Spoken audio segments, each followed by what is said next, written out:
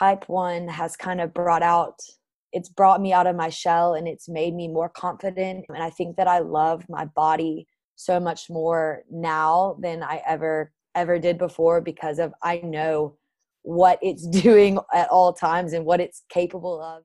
Because I lived many years on the negative side of this disease, and it didn't help me at all.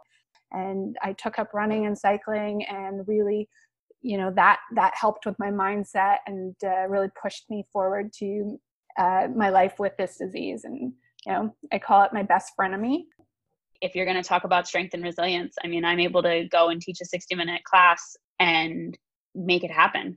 Those are the only times I have those glimmers of like super proud, puffy chest, like I'm type 1 and I can do this.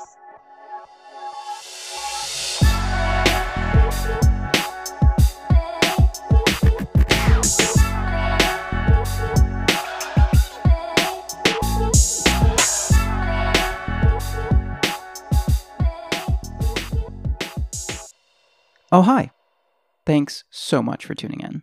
I'm Walt Drennan, and you're listening to Ask Me About My Type 1, the Q&A podcast all about type 1 diabetes. Hey, type 1s and nuns. Welcome back for part 4, the epic final installment of the Ask Me About My Type 1 Season 3 finale special, The Series. I've come at you with a lot this past week, and during a series that was already completely different, I'm bringing a series finale that is differenter still. On this episode of Ask Me About My Type 1, I bring you the live recording of my Connected in Motion virtual slipstream workshop, Communicating the Type 1 Experience. It's where I take a deep dive into what telling your Type 1 story can do through what I've learned over the course of hosting the show, as well as my own experiences living with Type 1 for the past 20 years. And in true Ask Me About My Type 1 fashion, I have Type 1 guests help me get the conversation going with their experiences telling their Type 1 stories.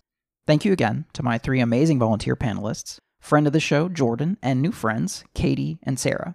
This was my very first workshop, and I think you'll definitely be able to hear the nerves in my voice throughout the whole thing, but all in all, I was really happy with how it all came together in the end. And a big thank you to all of you who were able to attend and participated in the discussion at the end. If you're looking for an easy way to support the show, please rate, review, and subscribe wherever you're listening to this podcast. And especially if it's on iTunes. Just click on that 5th star and let me know what you think about the show. It's an easy way to help me out and get the show noticed on the charts by Type 1s and nuns like you, so we can keep the conversation going. Other ways you can support the show are following the Ask Me About My Type 1 Instagram page. That's at Ask Me About My Type 1. There, you can get updates on upcoming episodes, check out the podcast website and merch shop, and even feel free to DM me about being a guest on a future episode. All right, everybody. Thank you all again so much for tuning in. Now, here's the episode. Okay, we still might have some people joining over the next few minutes, but I think we're ready to get started. So I'm Libby Rome, and I'm your room captain for today, and we have Nick Reed with tech support.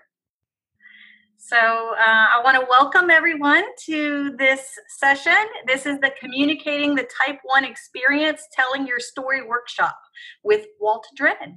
Walt was diagnosed with type 1 diabetes in 2000 at the age of 12. Despite having T1D for over half his life, Walt didn't really come to terms with it until after completing a cross-country charity cycling tour in 2012. Cycling over 4,000 miles from South Carolina to California in 80 days with no type 1 complications made Walter realize that the only thing holding him back from doing everything he wanted was himself. He's been cycling ever since and completed a second cross-country charity cycling tour from Maryland to Oregon in 2014. In 2017, he was a team coordinator for Bike Beyond. So with that, I'd like to turn it over to Walt. Thank you, Libby. Hello, everybody. Thank you so much for joining me for my TED Talk. My virtual slipstream. Like Libby said, I'm Walt Drennan. And I also, in addition to all the things that she said, I also host a podcast called Ask Me About My Type 1. And on there, I explore the idea of communicating the type 1 experience and how we as a community and myself as an individual can better do that for people that don't have type 1, to kind of include them in the conversation that we always have and make them better able to support us kind of in the long run. And that's what this workshop is all about. My story, so like Libby said, I did a couple bike rides, and those were the moments where I really found out that my ability to communicate my experience with type 1 was really lacking. On those 2 charity rides, I was the only type 1 in teams of 30. So I was the only type 1 biking along every day. And I had a hard time doing it because, like we all know, doing things with type 1 is hard, especially active things.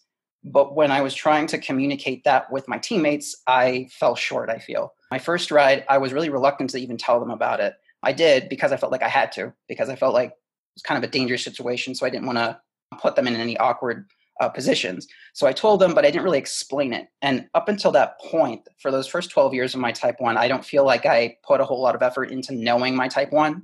So at the point where I had all these people that I could tell about it, I didn't know how.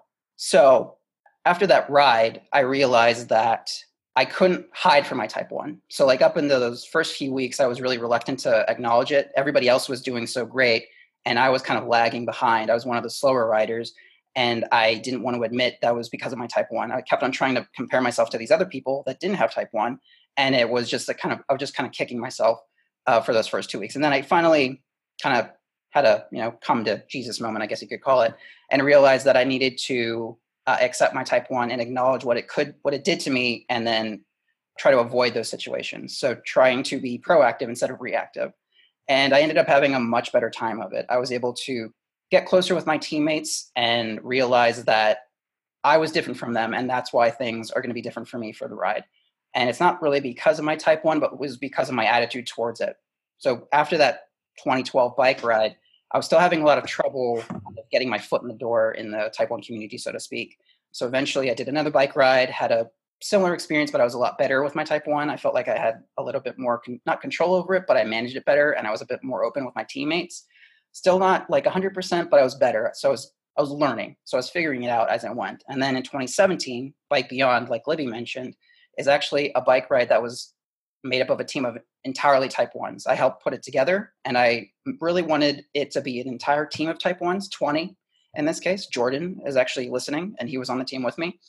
And I really wanted to help share the experiences that I had biking across the country with the type 1 community, because I felt like I learned so much about myself, my type 1, and I felt like it benefited me in a way that it could benefit others with type 1. And so during that ride, I found that it was so much easier to talk about type 1, namely because everybody on the team had it. And there wasn't a whole lot of explaining I had to do. I didn't really have to know a whole lot about my type 1. And I actually ended up learning so much more than I had in the first 17 years of my type 1 in those first 10 weeks. I learned about the pizza phenomenon. I had no idea what that was prior to that. I'd never been in a room with more than 1 or 2 other type 1s in my entire life with type 1. So 17 years before that. And so I learned a whole lot from that summer. And I found that I was better able to communicate my experience when other type 1s were around me for that, I guess, moral support, you could call it. And then right when I left, I came back to Pittsburgh, and I found that I was still not very good at communicating my type 1 to people that don't have it. So there was that roadblock of not being able to talk to people that just don't get it. And to me, that felt like it wasn't fair to them. And it also wasn't fair to me, because I feel like there is a need for that kind of knowledge and that kind of experience to be shared with other people so that they can help us, and we can also help them just be more aware of the things that can happen. And so that's when the idea of the podcast came about. So I was on Instagram and I was watching a story, and it was a mock interview between an older sister and her younger sister who was diagnosed with type 1. And so her older sister was going through these questions so what were your symptoms like?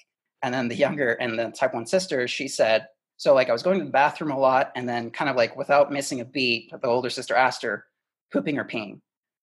And that made me laugh out loud, just because it's a weird thing to say, but also because that's something that we say a lot. We always say going to the bathroom a lot. We all know what we're talking about. We all know that we're talking about peeing a lot, but other people don't. And it's the people that don't know these things that could benefit most from knowing them.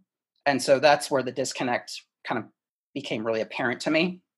And so with that, I came up with this idea for the podcast, Ask Me About My Type 1, where I would have both a type 1 and a type none, or a person without type 1 diabetes.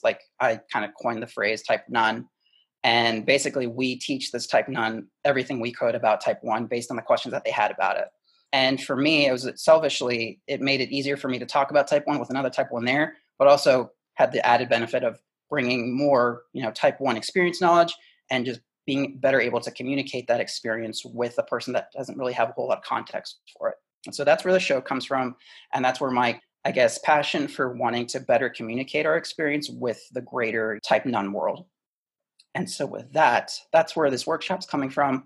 And actually this workshop is also, I'm going to turn it into a podcast episode. So hopefully we can open up the conversation and kind of really get to what I think is like the most important parts of communicating our experience and how we can better do that just for the people around us. And like on my show, I always have a guest, and this workshop / podcast episode is going to be no different. So I actually have a panel of guests, volunteers who are going to help me explore this topic and see what we can discover within our little group here. So if you guys could introduce yourselves. Jordan, let's start with you. You're muted. Jordan, you're muted. Hey guys. How far did you get in your introduction? Classic. Okay, well, hi all. I'm Jordan. I am 28 years old and I am from South Carolina. I was diagnosed with type 1 diabetes when I was just shy of my 25th birthday. So this September will be my 4-year diversity. And what brought me to the workshop is I've recorded one podcast with Walt and my sister before, and it's honestly my favorite podcast. And I've become quite good buds with Walt, and I just appreciate all that he does for the type 1 community. So that's why I wanted to be a volunteer, because I wanted to be a part of the awesomeness. Thank you, Jordan. And that was another shameless plug for the podcast. So thank you very much. Love those. All right. Now, Katie, tell us about yourself, who you are, where you're from, how long you've had your type 1, and then why'd you join the workshop? Okay. Hi, everyone. My name's Katie. I'm from Vancouver, British Columbia, so the other side of the border. I've had type 1 for 32 years. I was diagnosed when I was 9 on my sister's 16th birthday. She has forgiven me now. And what brought me to this workshop? I've developed an interest in podcasts. I took a podcast course last year. So I'm finishing my education of becoming a registered dietitian. And I took a podcast course because I'm a former newspaper journalist. And I really believe that in storytelling and feel there's stories everywhere, and podcasts are a great medium for those stories. So that's why I'm interested in this. Yes, I very much agree with that. Yeah, storytelling can take a lot of different forms. I chose podcasting, but I'm going to actually go over that later on in the presentation. So yeah, thank you for joining me and helping out with the panel discussion. Sarah, introduce yourself. Tell us where you're at, where you're from, what you're doing, and why you chose to join the show. Cool. So yeah, I'm Sarah. I'm from outside of Boston. Well, I live there. I'm not from there. So, and I've had diabetes for 8 years now. And I'm like, wait, hold on.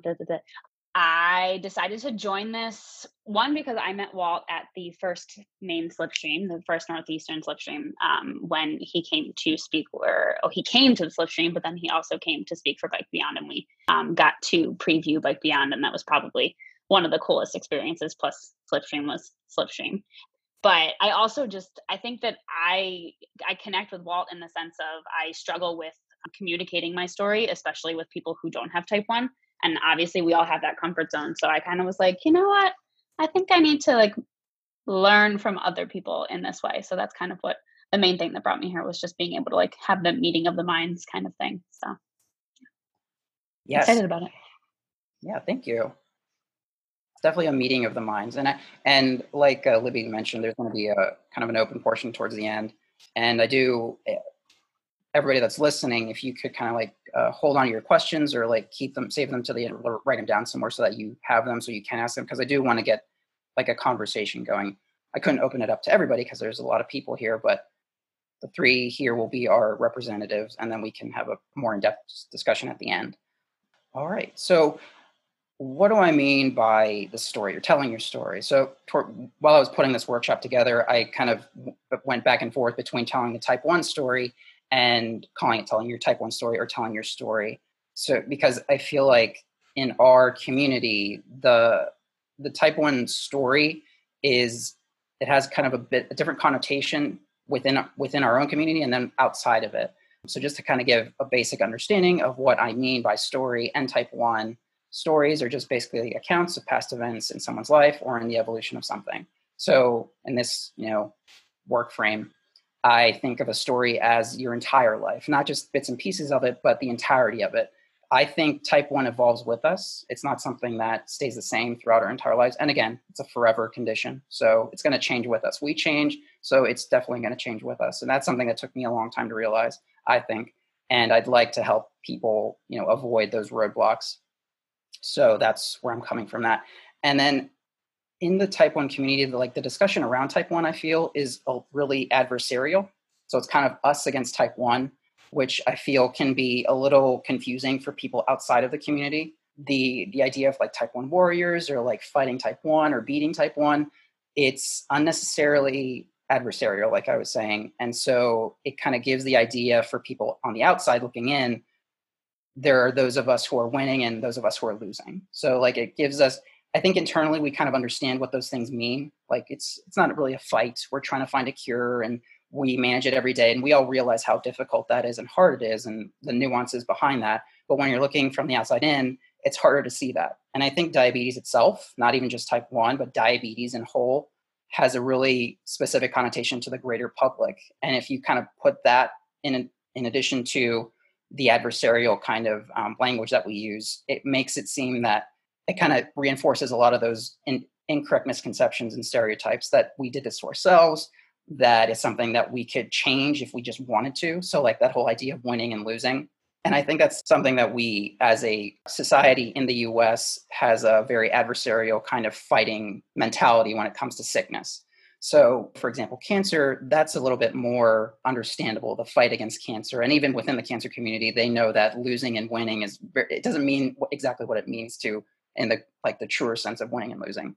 But when you kind of use those winning and losing ideas and concepts with a chronic illness, it kind of creates more problems than I think it solves. It makes it seem like we're losing or winning. Some of us are doing better than others. And really, like I said, it's type 1's a journey. You have to figure it out as you go, and it's going to change. You're not going to be able to address or manage your type 1 the same way today as you will next week, next month, next year. So there's an evolution to our diabetes management and our understanding of it and our acceptance of it. So I feel like our language could better reflect that. And a big thing, I think, in the language that we use is that type 1 doesn't define us. So again, kind of reinforcing that stereotype that adversarial relationship with it. And I think I kind of held on to that concept really, really hard. For my first 12, 15 years, I was very reluctant to even say the word diabetes. I still have a really hard time saying the word diabetes because of the connotations that it has. And I didn't want people to judge me based on those assumptions that were incorrect. But what did I know? I was a kid. I was 12 years old. I didn't know any type 1s for the longest time. And I really was reluctant to be defined by my type 1. And I wish, this is something I did a couple years ago, and I wish somebody had done this for me back then, was basically just look up the definition of type 1. And you can do that. Anybody can Google it. And the one that I found is a chronic condition in which pancreas produces little or no insulin. That definition doesn't include anything about me. So it doesn't include my bike rides, doesn't include that I grew up overseas, that I speak Spanish, that I have curly hair. It doesn't define me. The definition of type 1 has nothing to do with me. So that there kind of makes me realize that I can't be defined by type 1. Type 1 is, I am so much more than type 1, but at the same time, type 1 is part of me. So there's a living with type 1 as opposed to living against it kind of thing that I think our story should include. So when I say story, that's what I mean by story. It's living with your type 1 and understanding what that means to you. So basically how it interacts with your life, but also how your life interacts with your type 1. So that's a much kind of broader sense of it. And I think it's something that people outside of our community can understand a little bit better. It allows for the nuances and complexities that living with type 1 is. So now I'm going to move on to our panel and ask them my first question. As of right now, sitting here today, where would you say your relationship with your type 1 is? And again, we have kind of a really kind of mixed bag of lengths. So I've had my type 1 for 20 years. Sarah's, she said 8, Katie 30, and Jordan is our diababyist of the group, or at least the panel. And I think those things affect it. So Jordan, we'll start with you. Where do you think you are right now with your type 1? And how would you explain that? I think that right now my relationship with type 1, it still in a sense is exciting, which sounds very weird, but I think that I'm still every day obviously is new for all of us, but I feel that every day I'm still learning and I'm still trying to find my groove, and I'm still using my Instagram page to make friends, and I'm making hats and stickers, and I'm just like trying to find like things about it to boost my day instead of looking at all of my numbers and the crappy days. Sometimes I feel like I'm still on this high in a sense of I have this new toy to play with, and every day is new and exciting, and it like throws me for a whirl, and it gives me something to think about instead of the bad things. So I don't know. I think my relationship with type 1 right now is still very new, and I haven't experienced diabetes burnout yet. I've experienced bad days where I get a little overwhelmed, but overall, I still feel that I am in such a positive mind space. And I think that in a way I'm fighting the negativity. I don't think it's necessarily like hit me that this is forever. Like right now, like I said, it's kind of like a new toy. Well, like 4 years is like a long time to do something, but like with diabetes, like every day for everyone is always new. So for someone that's 4 years, 3.5 years into it, I still feel like I'm finding the good in it. I'm finding the friends that I'm meeting, the connections I'm making. I'm pushing myself to do more than I've ever done before, just specifically because I want to show people that I can.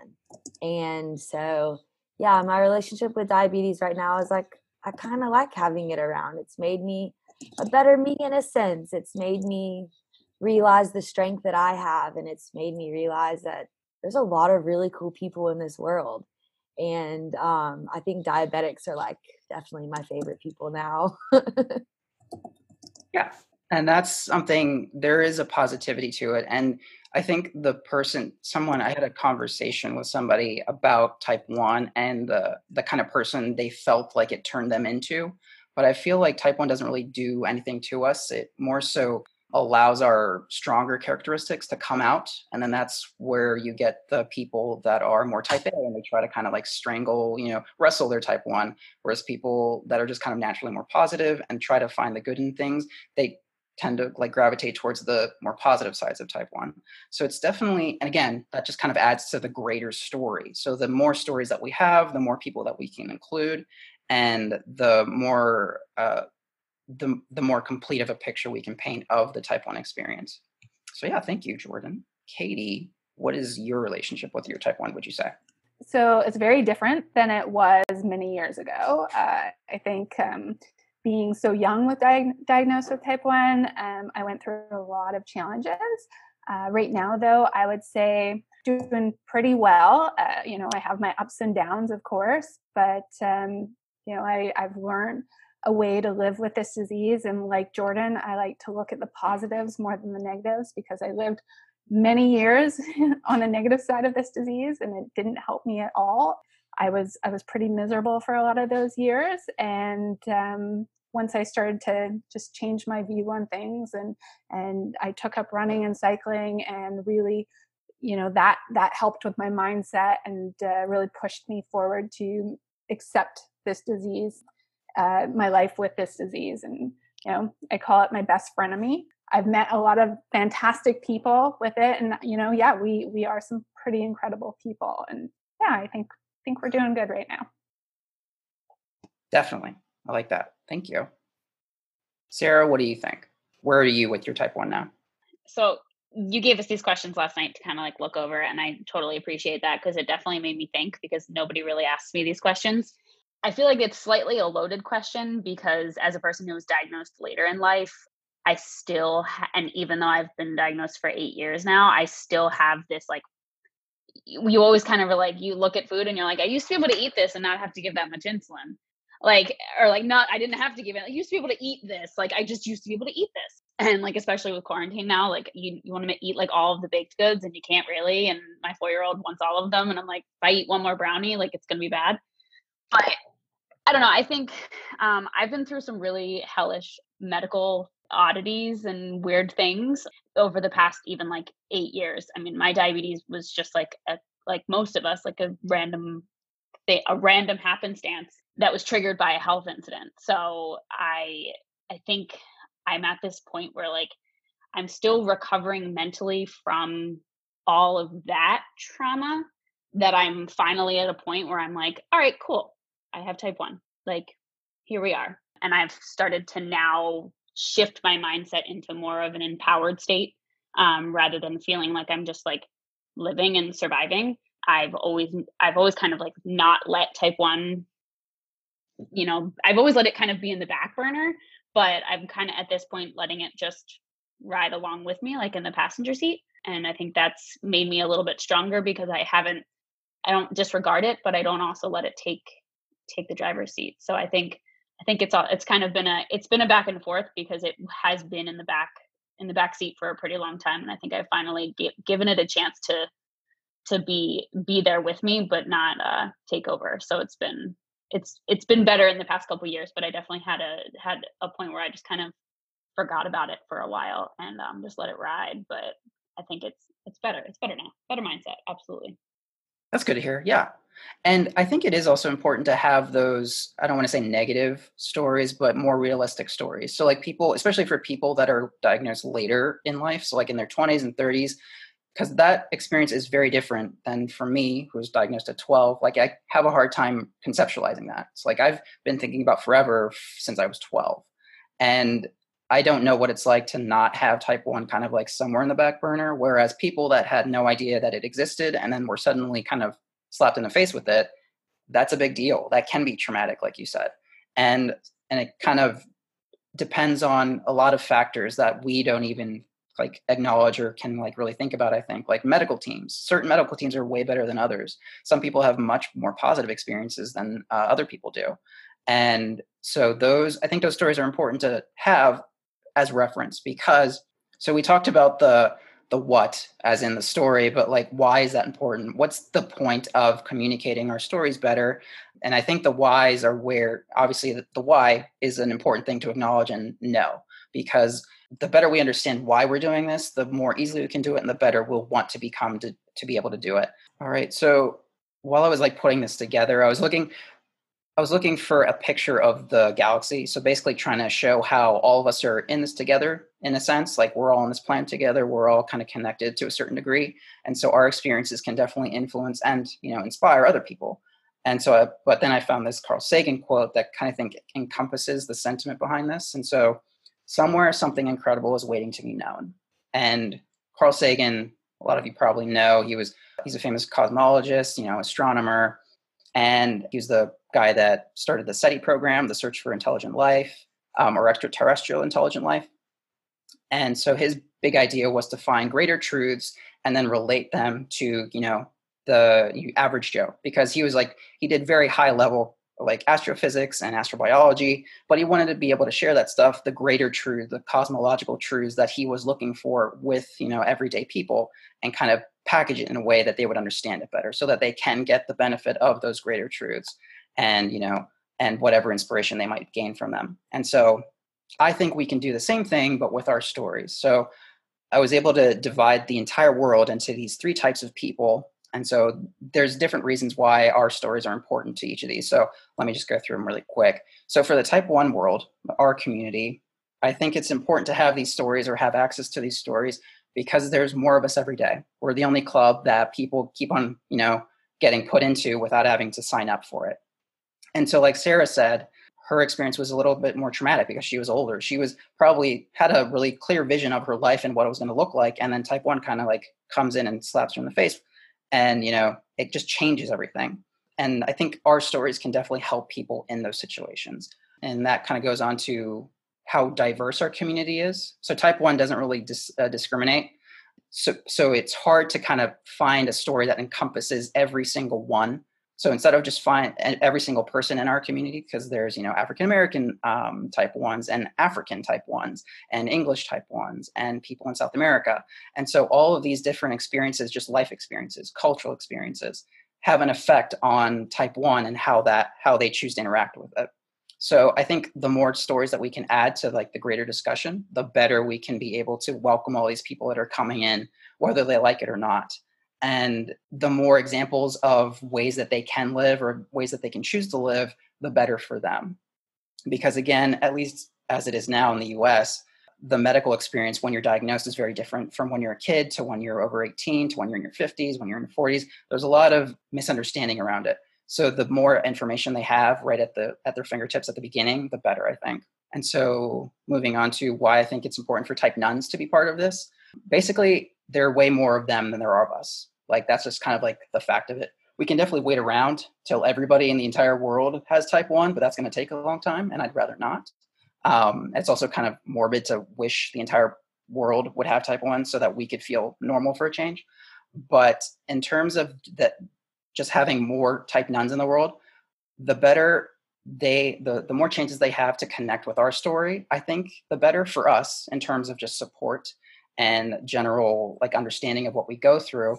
I think it also allows for people to help us in ways that we don't even know they can. So like it can inspire somebody to, I guess, cross your fingers to find a cure. So like somebody that has no connection with type 1, but for whatever reason, here's one of our stories, and they happen to be like a molecular biologist, and they think of this, eureka idea. It's like, oh, well, if you just do this and like put this carbon over here and this hydrogen over there, we have a cure for type 1. That's kind of like the wish, my pie in the sky wish idea. But there are other ways that people can help, like coders. They can find the perfect algorithm to figure out pizza for us. And so we can plug it into our PDMs or our like pumps, and then it just does everything for us. And we can definitely wait for these kinds of people to suddenly have type 1 and have a reason to like help us in those ways. But it's also not fair to the type 1 community, I think, in having and like expecting all of our solutions to be solved by ourselves. And so, so basically giving them stories that they can then be inspired to do things that can definitely help us. So like cures and also, like management ideas, like they can definitely come up with newer ones and better ones. I feel like the biggest type 1 solutions are going to come from outside of our community, just because, again, there's more of them than there are of us. So the more that they know about our experiences, the more solutions we have in order to help them, and more, I think, innovative ones. Because there's probably things that we don't even notice that we go through that we just kind of got used to. And so that kind of exposure bias like makes it a little harder for us to see the solutions that other people might be able to see. And in terms, and again, normalizing, it makes it easier for us to feel like as part of the community as opposed to kind of being on the outside. That was something that I felt that I went through a lot growing up. As I always felt like I wasn't a part of the group because I had type 1, because I had to think about it so much, because I had to like make sure that I had my things. And if I lost it, like I had to make a big deal about it. And it was that bike ride that I did, those 70 days that I was on the bike trip, was the first time that I actually felt normal in my 17 years of having type 1. And it was because everybody got it. Not even necessarily that they had type 1, just that they got it. I didn't have to explain anything. It just felt nice to finally have all these weird things and like things that I felt nobody understood, to have them understood by other people that weren't me. And so type 3s, that's kind of a phrase that I'm not the biggest fan of, because I feel like it confuses the situation. So type 3 sounds like it's a different type of diabetes, but it's actually people in our community that helps and support us. So, but for the purposes of this presentation, I'll use the phrase just because it does make sense. People in our lives that help us, but don't necessarily live our lives or have our shared experience of type 1 are part of the equation, I think. And they're definitely in it. And it's a very unique situation. They know a lot about type 1, but they have no context as to how it feels, what it does to your body, like what it actually feels like to like forget your pump or forget your supplies at home and have to like leave work. It's a very unique situation. And it's one that I think if they heard more of our stories, it would help lessen their load. So like the anxiety that they often felt. I think I relate to this more with parents because of how like the bigger like load that the heaviness of type 1 is kind of put squarely on them a lot. And so if they had a better idea of the context around type 1, what it actually feels like to be high or low, and kind of like the little nuances that we kind of get just living with it for years and years, it kind of give them a bit of a lighter load, and maybe give them a little less anxiety and show them what their kids can do or will be able to to do eventually, and like ways that they can set them up for success with their type 1 management before they leave the house. And so that brings me to my next question. So as of right now, what would you say you've learned from your type 1 that you think that you wouldn't have been able to learn without it? So this might be a little hard depending on how long, like maybe for Katie, but where are there certain lessons that you feel like your type 1 has taught you over the years that you think that probably wouldn't have happened had you not had your type 1? Jordan, let's start with you. I think when I think of this question, I kind of go back to what I was saying, what you mentioned after my last response, is that type 1 has kind of brought out like the best in me, like my best characteristics, and the things maybe that I doubted in myself or was self-conscious about. Having to wear my Dexcom and do insulin shots on the beach. There's so many things like you can be so nervous about. And I think that it's brought me out of my shell, and it's made me more confident and more comfortable in my own skin. And I think that I love my body so much more now than I ever did before, because of I know what it's doing at all times and what it's capable of. So I feel like having type 1 has taught me to love myself and to give myself grace. And yeah, I think it's brought out definitely like the better side of me 100%. I think I'm more loud and proud. I'm very loud and proud, Walt. But I think that it's made me okay with being loud and proud. I don't like shy away from it. Now I'm like, hey, what's up? I'm here. It's me. I have diabetes. Want to learn about it? Because like I love talking about it. So yeah. Yeah, exactly. It kind of reminds me. So I feel like there is, and we have the benefit of those experiences and being inspired by our own, like, living with type 1. And I think that's something that we can share with other type 1s, but also just people that don't have it, so that they can be inspired to maybe write some sort of like a book or a screenplay for a movie or a play. And because we have like access to these, incredible known or unknowns that can inspire people to do great things. So maybe not necessarily type 1 related, but they can inspire certain experiences and certain truths that we know because we have this experience. So there's a lot of, I feel like, inspiration that we're not being allowed to kind of being expressed in our type nuns of the world because they don't know what we go through. And I feel like type 1 itself, the condition itself, can lend itself to a lot of really beautiful truths. So like type 1 is ugly and it's beautiful and it's happy and sad. It's devastating and uplifting. It's really ridiculous too. It's been around for thousands of years, yet we're only kind of learning about it now in the last 100 or so. Like that's the greatest strides we've made in the condition and management have happened within the last 100 years, within the last maybe 10 years, if you want to include technology, like specifically. And I think those truths can be shared with other people and inspire them to think of greater things too. So in terms of, I like to think of type 1 as like very prone to like a movie or a TV show kind of thing. Like it's very dramatic and, impactful. And I feel like the truths that we experience every day could definitely help inspire other people to do great things too. Not even necessarily type 1 related, just like life things, because type 1 is hard, but so is life. And so I feel like type 1 and life mirror each other very well. And we experience a lot of it because we deal with type 1 and life. So there's a lot of inspiration I think can be had from our stories and we just need to be a little bit better at sharing them and communicating them to people. And so, Katie, what do you think? Where would you think you are with that? Yeah, so this is a bit of a hard question for me because having it for 32 years, it's hard to remember lessons without diabetes, right? Definitely on the surface, resiliency and mental fortitude.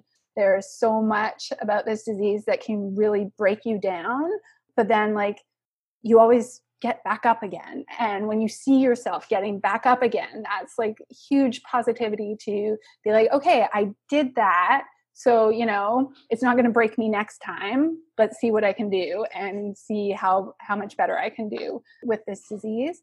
But I think like for me, I wanted to be a writer before I got diabetes. From like, I think I was 6, I was telling my family I wanted to be a writer and a doctor. And the only reason I wanted to be a doctor was because my sister wanted to be a nurse and I wanted to be her boss. But all through like school, it evolved to becoming a journalist. And then I did become a journalist and it was a fantastic career, but it was my diabetes that led me towards becoming a dietitian. And it was because when I started becoming more active and started running marathons and cycling, I found that there was a lack of resources for this part of our population in the healthcare system, at least in Canada. And I wanted to fill that gap. So I went back to school with this specific goal of working with active individuals who have type 1. And I had no math, I had no science background, didn't take any of that stuff in high school because I was going to be a writer. I didn't need any of that stuff. So then, like my diabetes led me towards this new career. I was working full time and I was pregnant and taking these online high school courses to get to a level that I could go back to school. And I give huge credit to the fact that I have diabetes. I would not have done this. I would not have gone into a science career without this disease. Yeah, definitely. So, and I think kind of like what you're saying, how that first bike ride that I did, it was so hard. The fact that it was so hard because of my type 1 was why I think I liked it so much. Because everybody else, at least to me, it seemed like they had a pretty easy time of it. And so, and like I still know my teammates, like a lot of them never touched a bike again. Like they did their bike ride across the country, like that's good enough for them. It's a good story to tell. But for me, it meant a lot. And the fact that I was able to do it without having any complications, no ambulances were called. I didn't have to go to the hospital or anything like that, which is what I was kind of planning on. Like I was kind of set that was going to happen. No need to like think that it won't. And I got through it. And it was because of that I think I fell in love with cycling and kept on doing it and did it 2 more times and wanted to share it with the type 1 community. So there is definitely stuff that I would have never done had I not had type 1 and people that I wouldn't have met. And that's something that we all kind of understand, but I think there's deeper things to that. And then also things that we can, use to, again, better communicate it and better share it with other people. All right, Sarah, what do you say? I'm going to agree with the strength and resilience. Going back on what I said, I guess I'm pretty open book. I have ulcerative colitis and I also have like no thyroid. So I was hit with like a trifecta of autoimmune diseases. And I think when I said like diabetes went on the back burner, it was because like diabetes was like what was being cool. Like diabetes was great. And everything else, like my thyroid, what I was dealt with, but like my UC a couple years ago flared. I was really, really sick, like almost lost my colon, like not cool. And like diabetes was kind of just like, it was like, it was fine. So I was just like, went with it. And so I feel like now that my UC is under control and I've gotten to this point of like a lot of like good health and like, I hate the term bouncing back, but I guess like I'm back to like back and better than ever. I feel like if I didn't have type 1, it wouldn't have like in so many like facets and aspects of my life, I wouldn't be where I am today. So like I am stronger, I am more resilient. I recognize and honor the strength that I have that got me through all of those things. And I think just what type 1 has taught me about myself, like Jordan was saying, like just about like the inner workings of your body and understanding all of those things on a greater level. I think that it's amazing what I don't give myself credit for, because you're like, I live this every day. And when you get asked this type of question, like, what did type 1 teach you? You're like, I don't, hold on. You really have to think about it, because it's your normal. So like you're trying to like delve a little deeper into something. You're like, well, it's just me. It taught me to be me. So I've always been really organized. I mean, that's, so I'm like, type 1 didn't teach me to be organized. like, but I mean, I'm a fitness instructor. So I think like, if you're going to talk about strength and resilience, I mean, I'm able to go and teach a 60-minute class and make it happen. And I think that like that in itself is like, I just have like that like big proud chest of like, I can do this. And if I can do it, anybody can do it. And I think that's a big deal to think about. And I think those are the only times I have those glimmers of like super proud, puffy chest, like I'm type 1 and I can do this. But other times I'm just kind of like, I'm Sarah, like that's just who I am. Like you said, like it doesn't define me. So type 1's like, it's like my little sidekick. So Exactly. Yeah. It's something that comes up on the show kind of every now and again, but basically the lows are low and they're probably more frequent for us than they are for the average person, but our highs are a lot higher. Like our victories are, I don't want to say sweeter, but like that's what it is because of how hard it is to do with type 1. So without that, like I said, I wouldn't have done all the other bike rides that I had just because it didn't mean as much to me had I not had it. And again, these kind of stories of inspiration can, I think, inspire just about anybody. You don't have to have type 1. I think it might mean a little bit more to a type 1 if they heard that story or read this story. People, like everyday people, type nuns, type 3s, can definitely gain something from us. It's those incredible unknowns that we won't discover unless we, talk about them. And again, it's going to mean something different for different people. So now we talked a lot about the what and the why, now basically the how. So these are just a few tips that I feel like are important to kind of keep in mind while you're telling your story, you're trying to figure your story out so that you can tell it to other people.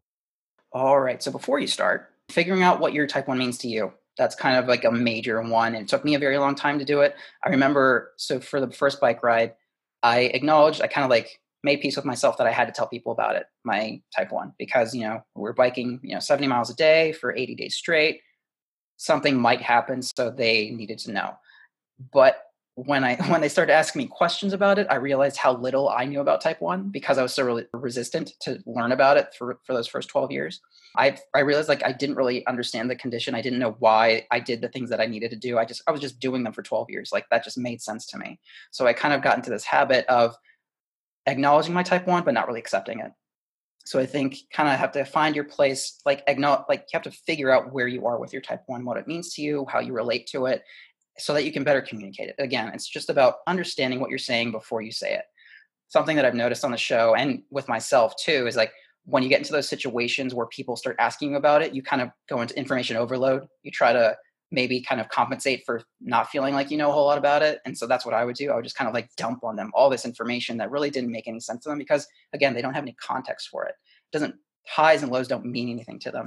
And I probably turned a lot of people off towards like learning more about the condition just because I kind of unloaded all of the negative parts of it and not really go into the nuances of it and like what stuff I've learned from it and like the positives of it. So like we were saying earlier. And so that kind of leads into considering your audience. Who are you talking to? What are they interested in? You can definitely connect type 1 to basically anything. I found my type 1 through cycling. That's not really a natural connection you can make, but I could probably relate type 1 better to a bunch of like cross-country cyclists that have done it before than I could to, someone that hasn't done that, just because I know what that's like and they know what it's like. They just don't know what it's like doing it with type 1. So like understanding what your audience is talking about and also trying to relate it to them in a way that makes sense to them.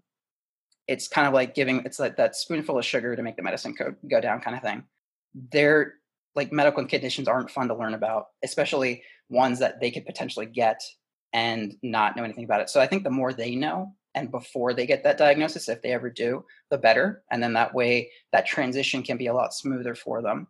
And then also being ready for questions. And so when you get I've been in a lot of positions where I just didn't want to answer questions. I didn't like questions about it. Again, I think part of it was because I was reluctant to learn about it. So like a lot of the questions I was stumped by, like I didn't know why I did the things that I did.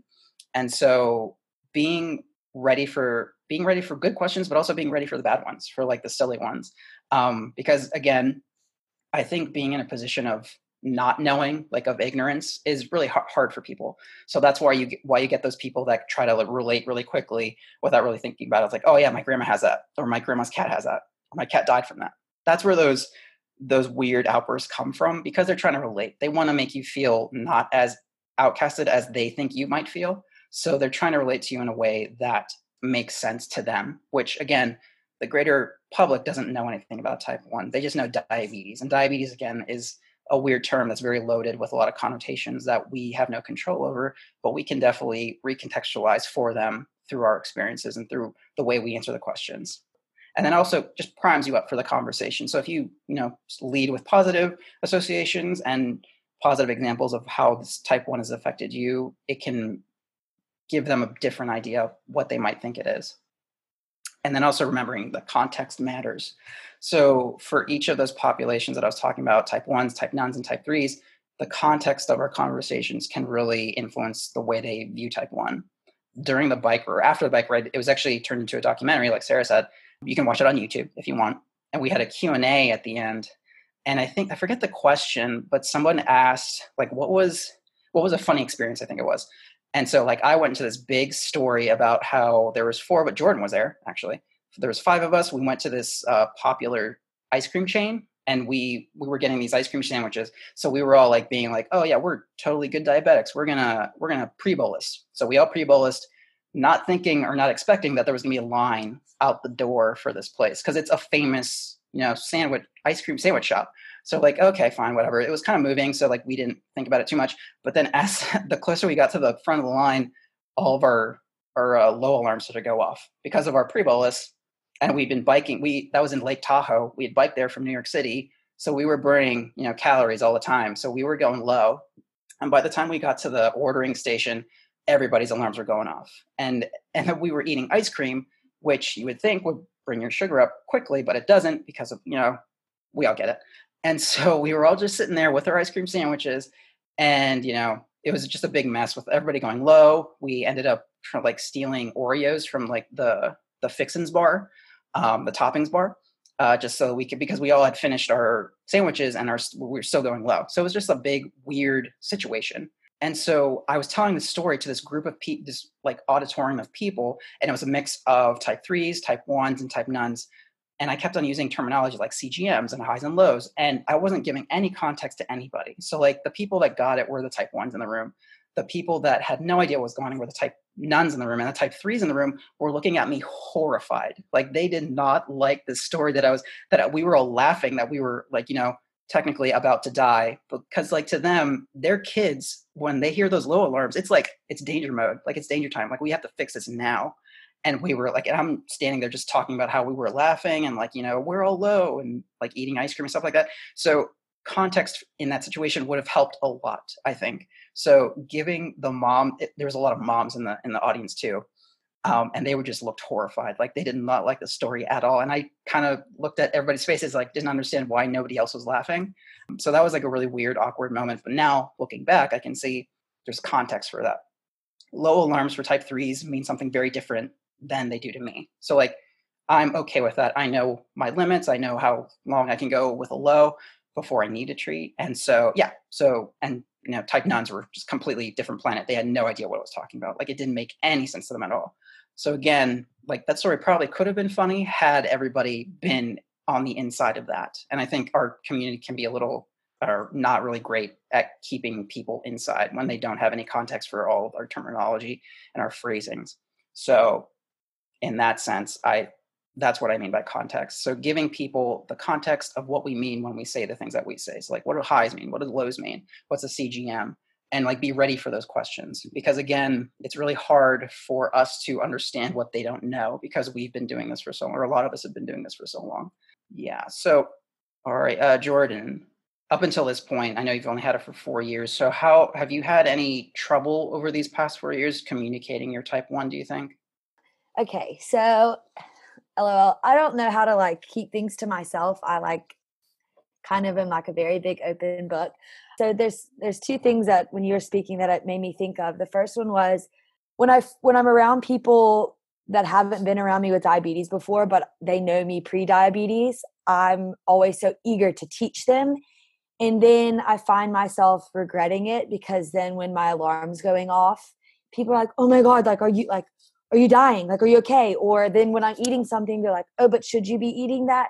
So in that sense, I sort of like, I always, I think, over communicate. And then let's say on the other hand, I haven't really done dating with diabetes. So this is like something like quarantine has like kept me safe from that. But I find myself like, I'll be out at a bar and I'll be meeting someone, and then all of a sudden I'll just like lift up my shorts and be like, yeah, this is my Dexcom, and just like blab it out, because I don't know if I should tell them, or if that's like, I'm probably not going to talk to them again. So like maybe they shouldn't know, but I feel like I'm trying to find a balance of maybe not telling my story so much, maybe like holding it back and like telling it when it needs to be told. And like, not everyone needs to know I have diabetes. I mean, something happens, I have many medical bracelets, like I'm okay.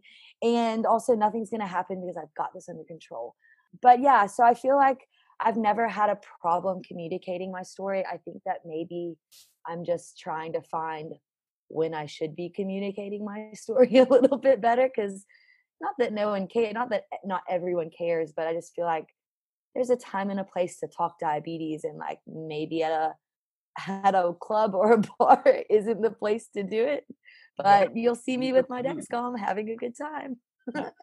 Yeah, that's part of it too. So like you can definitely be very comfortable talking about it, but not being able to discern what information is important is another issue that we have. So like I said, like a lot of times when I talk, or I used to talk about it, or I feel like I've heard other people talk about it, they just kind of go into this like robotic repetition of just like all the facts, and like it's like basically a TED talk, when really people don't need to leave like your conversations like with a certificate in type 1.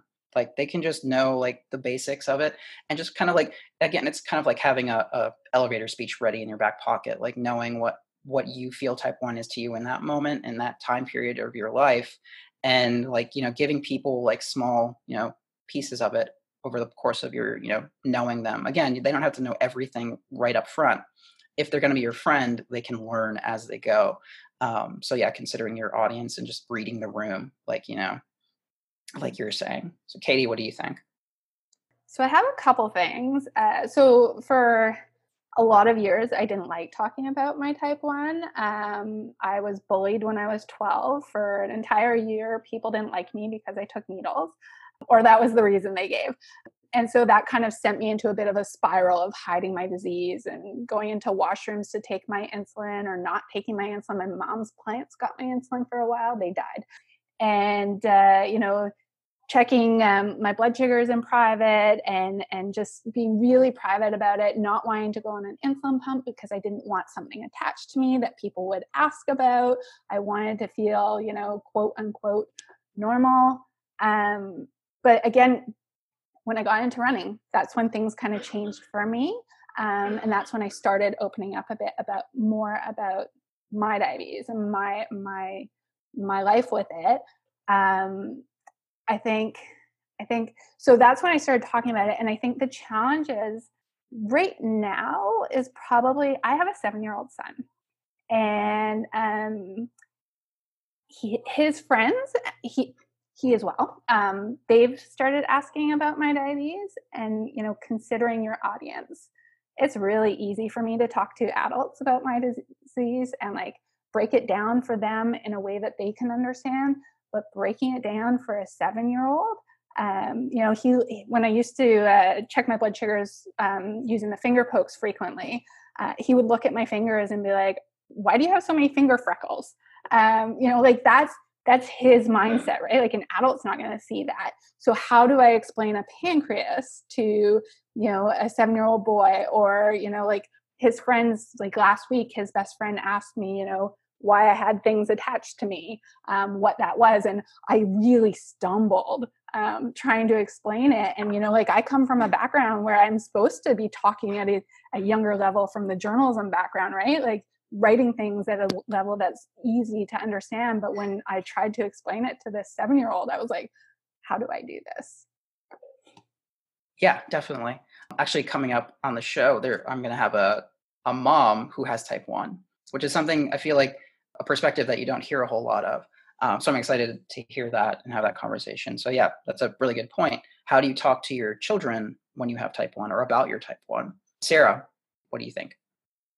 I think I'm similarly on the side of Jordan. I mean, I'm a really open and like person. So I'm more in the consider your audience, because I will just do a brain dump and they'll just be like blank faces because they're all type nuns. And they're like, I think I'd live my life with more type nuns in my life. And I have family who lives further away, and I would probably consider most of them type nuns because I was diagnosed when I didn't live in their home.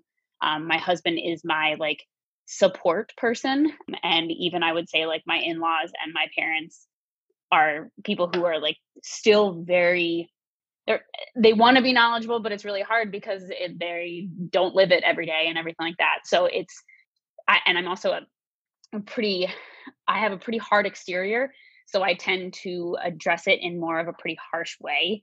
So I've had to really like soften the blows when someone asks me a question and I immediately like snap back, because I don't want to answer all the questions that just to me sound dumb. So it's a sense of just, I've gotten better at it, and it's something that like I've really like, I don't work on a lot of things, but like that's definitely something that I've tried to work on a lot in my life.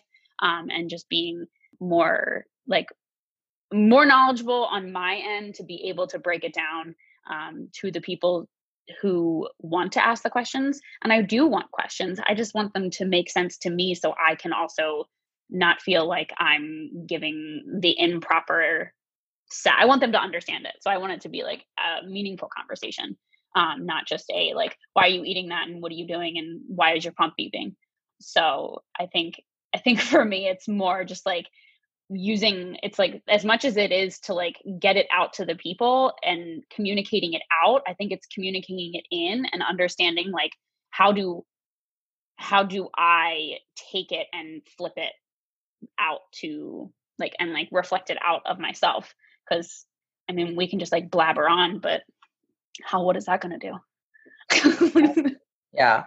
And again, it's something I think we try to give as much information as we can, because we feel like it's a captive audience. So we have to get them, hook them while we got them. But for us, at least, it's taken me 20 years to get to where I am today. And I'm not going to be able to explain all of those 20 years of experience in one night over one conversation to this one type nun that I happen to meet.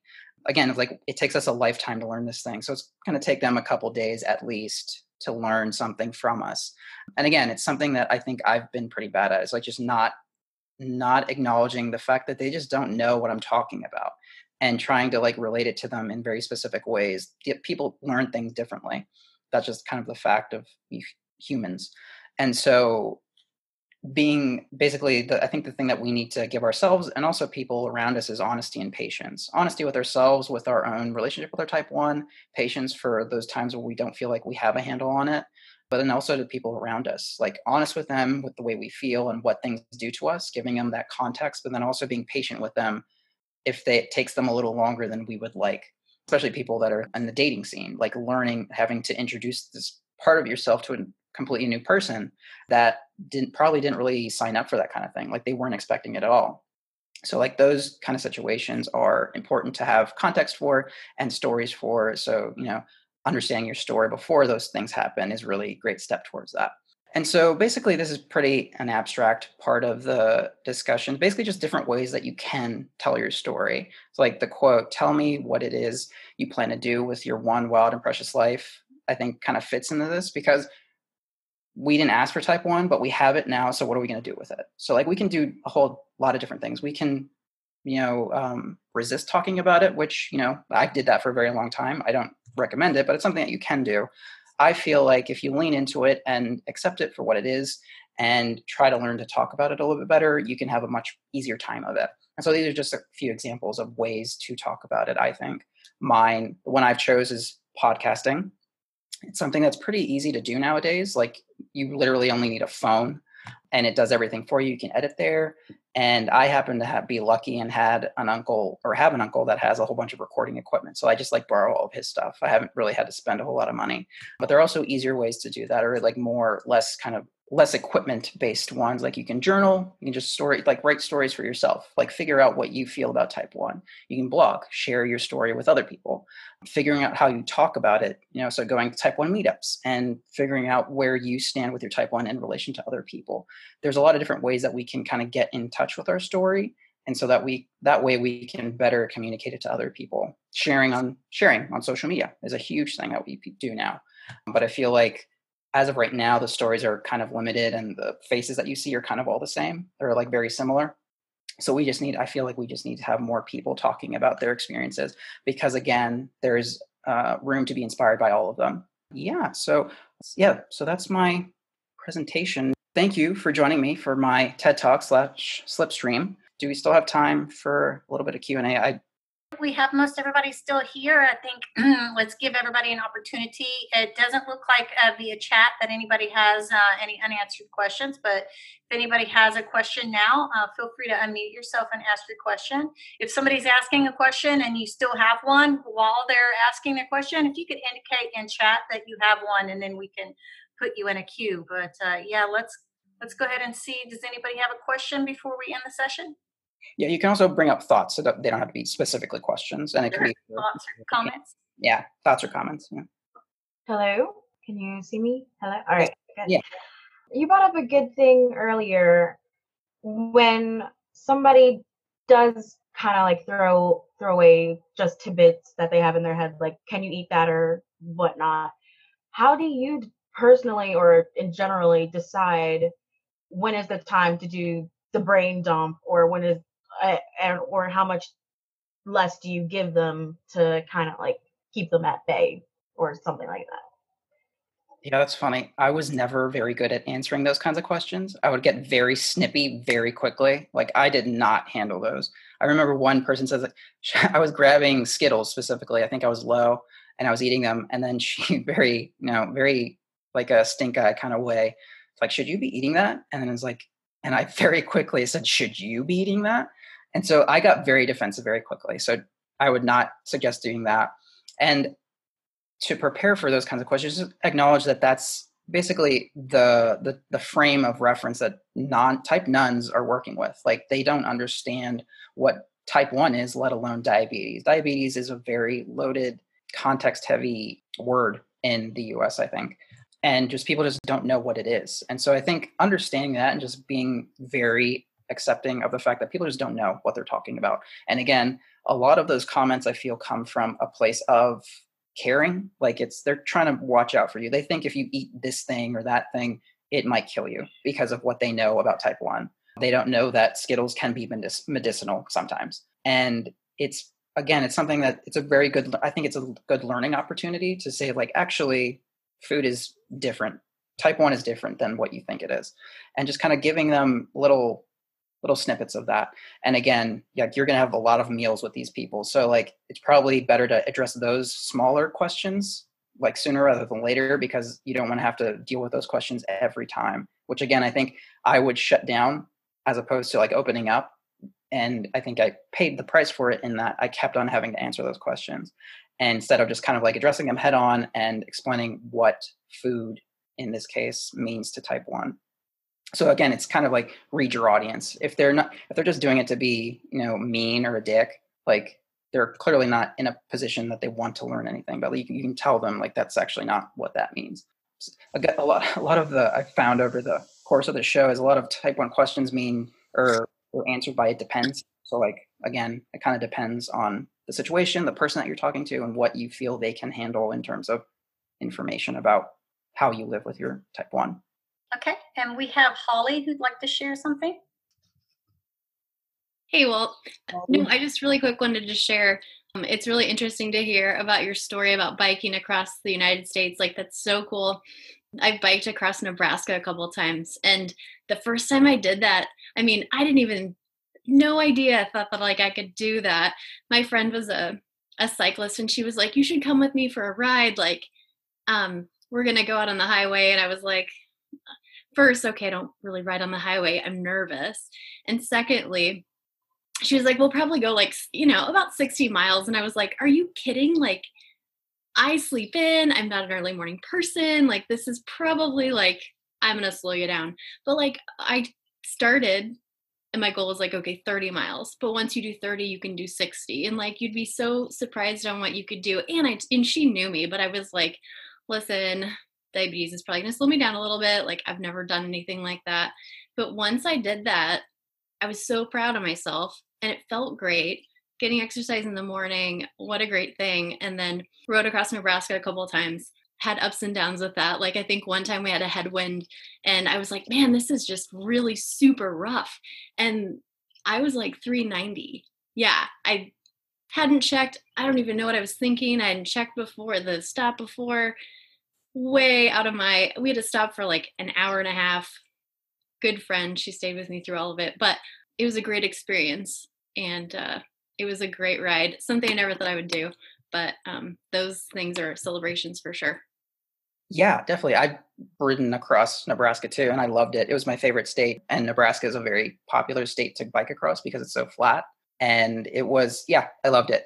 But again, yeah, like you mentioned, it's the type 1 adds something to our story. It's not the whole story. It's not even a chapter. It's a part of our story. And so it can definitely color things a little bit differently. And so like things like that, like great, huge accomplishments that were difficult, we admit that, and are harder because of our type 1, are more meaningful at the end of it because of the hardship that we went through to accomplish these things. So yes, definitely. I understand what it's like to bike across Nebraska. Thank you. And we have Liz who has a question. Hi. Thanks so much for this session. I really like this idea. I'm thinking about how I can use it to not really tell my story necessarily like on social media or something, but more with the people I live with and spend time with, and kind of how can I use this on a smaller scale almost. So my question was sort of in the beginning, you talked about how diabetes changes over time and our relationship with it changes over time. And I was wondering if maybe you could just give a couple examples. I know you talked about maybe like the first 12 years you didn't exactly acknowledge it, but can you talk a little more about kind of the changes you've noticed for yourself, and maybe like on a smaller scale, like by weeks or months or something, like something smaller scale? Yeah, I think so. What I meant by changing with us over the course of having it, I think I meant more along the lines of like symptoms and like just the management of it. So like I remember towards the beginning, I would have a lot of visual symptoms of lows, basically. Like I would see double for a couple of years, and then all of a sudden just went away.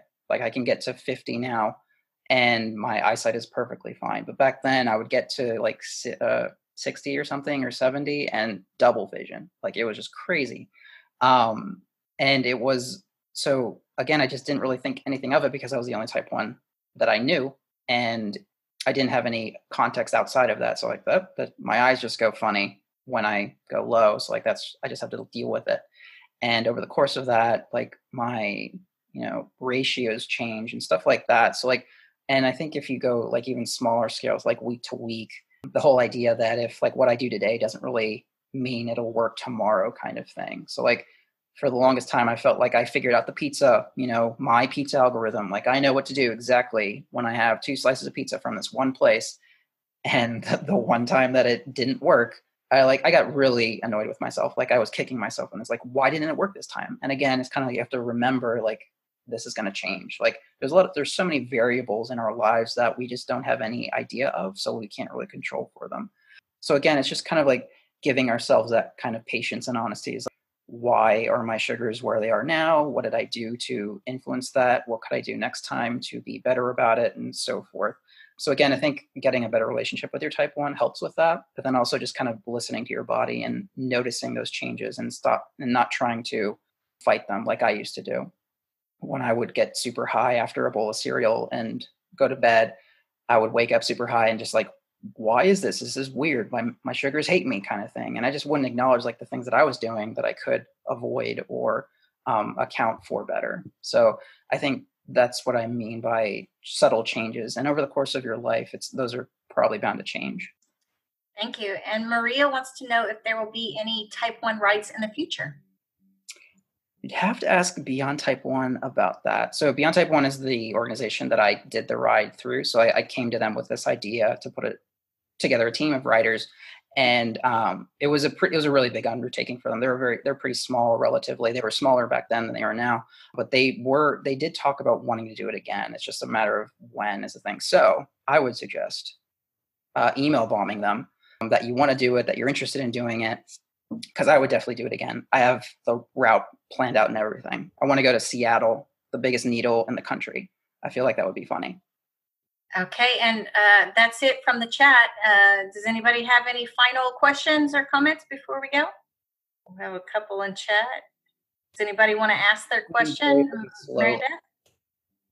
Yeah, so my question was any experience or advice for trying to communicate with people who don't seem to want to care about the fact that you have type 1? Like people that should care?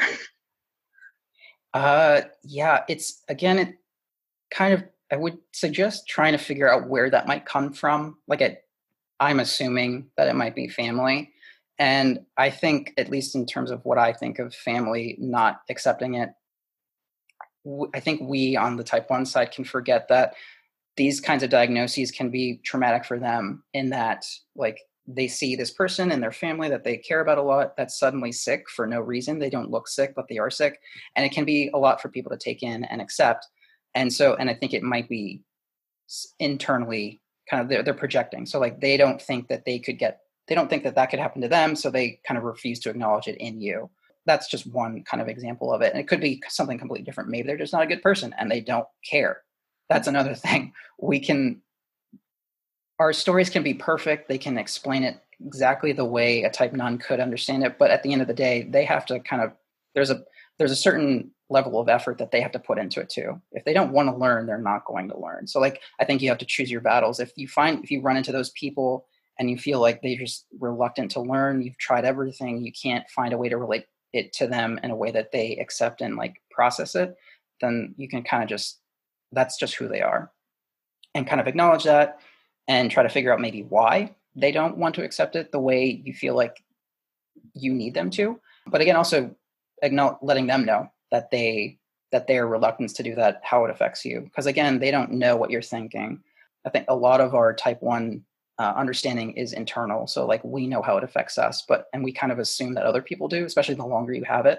But again, they don't have that context. So it's definitely, you have to choose your battles. Some people just won't be willing to learn. They don't care. And that's kind of something that we would need to accept and learn to deal with. There's definitely going to be people that do. So like, you're not going to be alone in this. So that's kind of, again, it's another, it depends answer. Okay. And we have time for maybe one more question. Nia, did you want to ask one more question? Sure. Back again. How do you train for something like that? Like doing a long bike ride?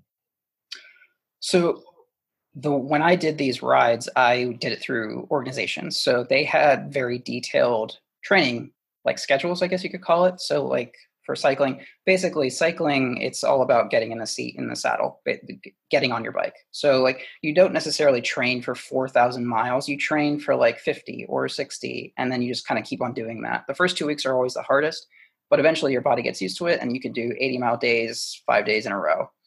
And then there's also like a lot of cross-training conditioning. But again, you can't really train for the 4,000 miles. You can do as many as you can. I made a requirement for people to do 1,500 miles before the ride. So the team was told that they were on the team in November, and we left in June. So they had that 6 months to get those 1,500 miles on the road. So not like on a spin bike, because spin bikes and actual bikes are very different. So again, it's just kind of putting in the time and getting used to sitting on a saddle. It's not so much the pedaling, it's the sitting. So that's actually probably the harder part to get used to, because you're literally sitting on your butt for 10 hours a day. It's a very active sit, but yeah, you're sitting. So your body gets used to it in those first 2 weeks. The first 2 weeks are always the hardest, but you get acclimated to it. And it's many days, one after the other. It's not all 4,000. It's hard to conceptualize 4,000-mile ride in like the 80 days or 70 days that it takes. But it's definitely doable. I think that anybody could do it.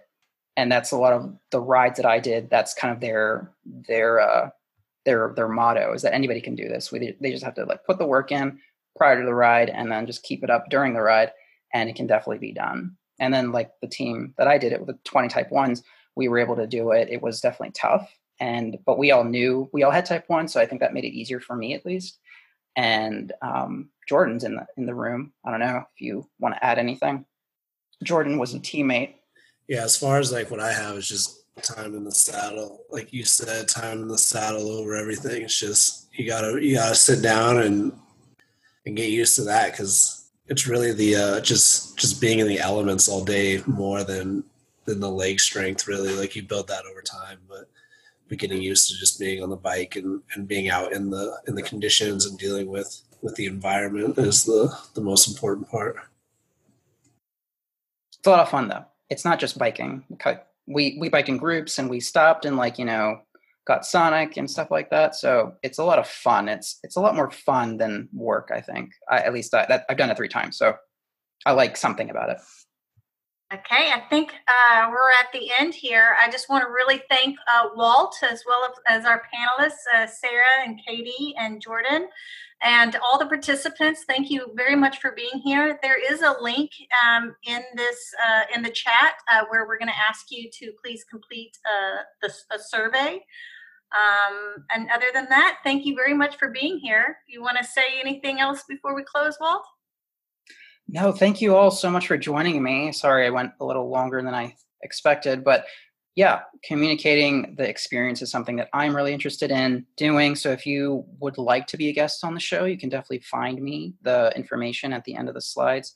Find it on Instagram. You can be a guest. You can, listen to the show. It's there for all of us.